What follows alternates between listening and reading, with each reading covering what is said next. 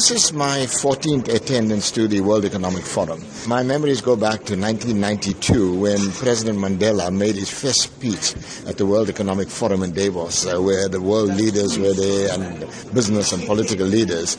And he credited his moving away from nationalization of mines was largely because of his interaction with the business community. And this is what happens with this World Economic Forum. We actually interact with business leaders, political leaders, where we can talk openly about the problems facing Africa.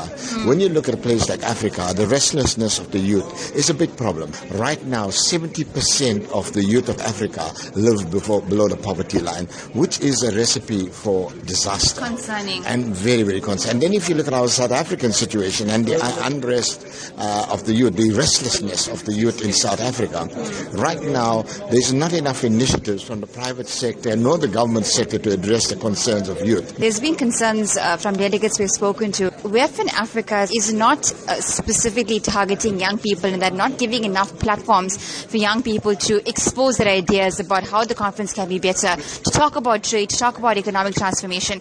Do you think that that is true?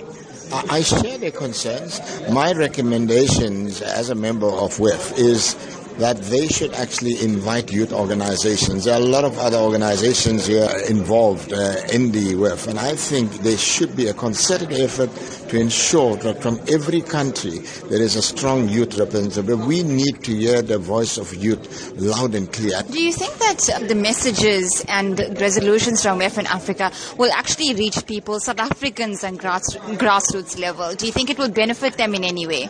What happens here is that our president, and we got most of our cabinet ministers here at different sessions, and it is up to them to go out to their constituencies and carry the message, because it will be empty promises if our leadership comes to this WEF and talk bright ideas and listen and say they're going to do things and then they ignore it. That would be a great injustice.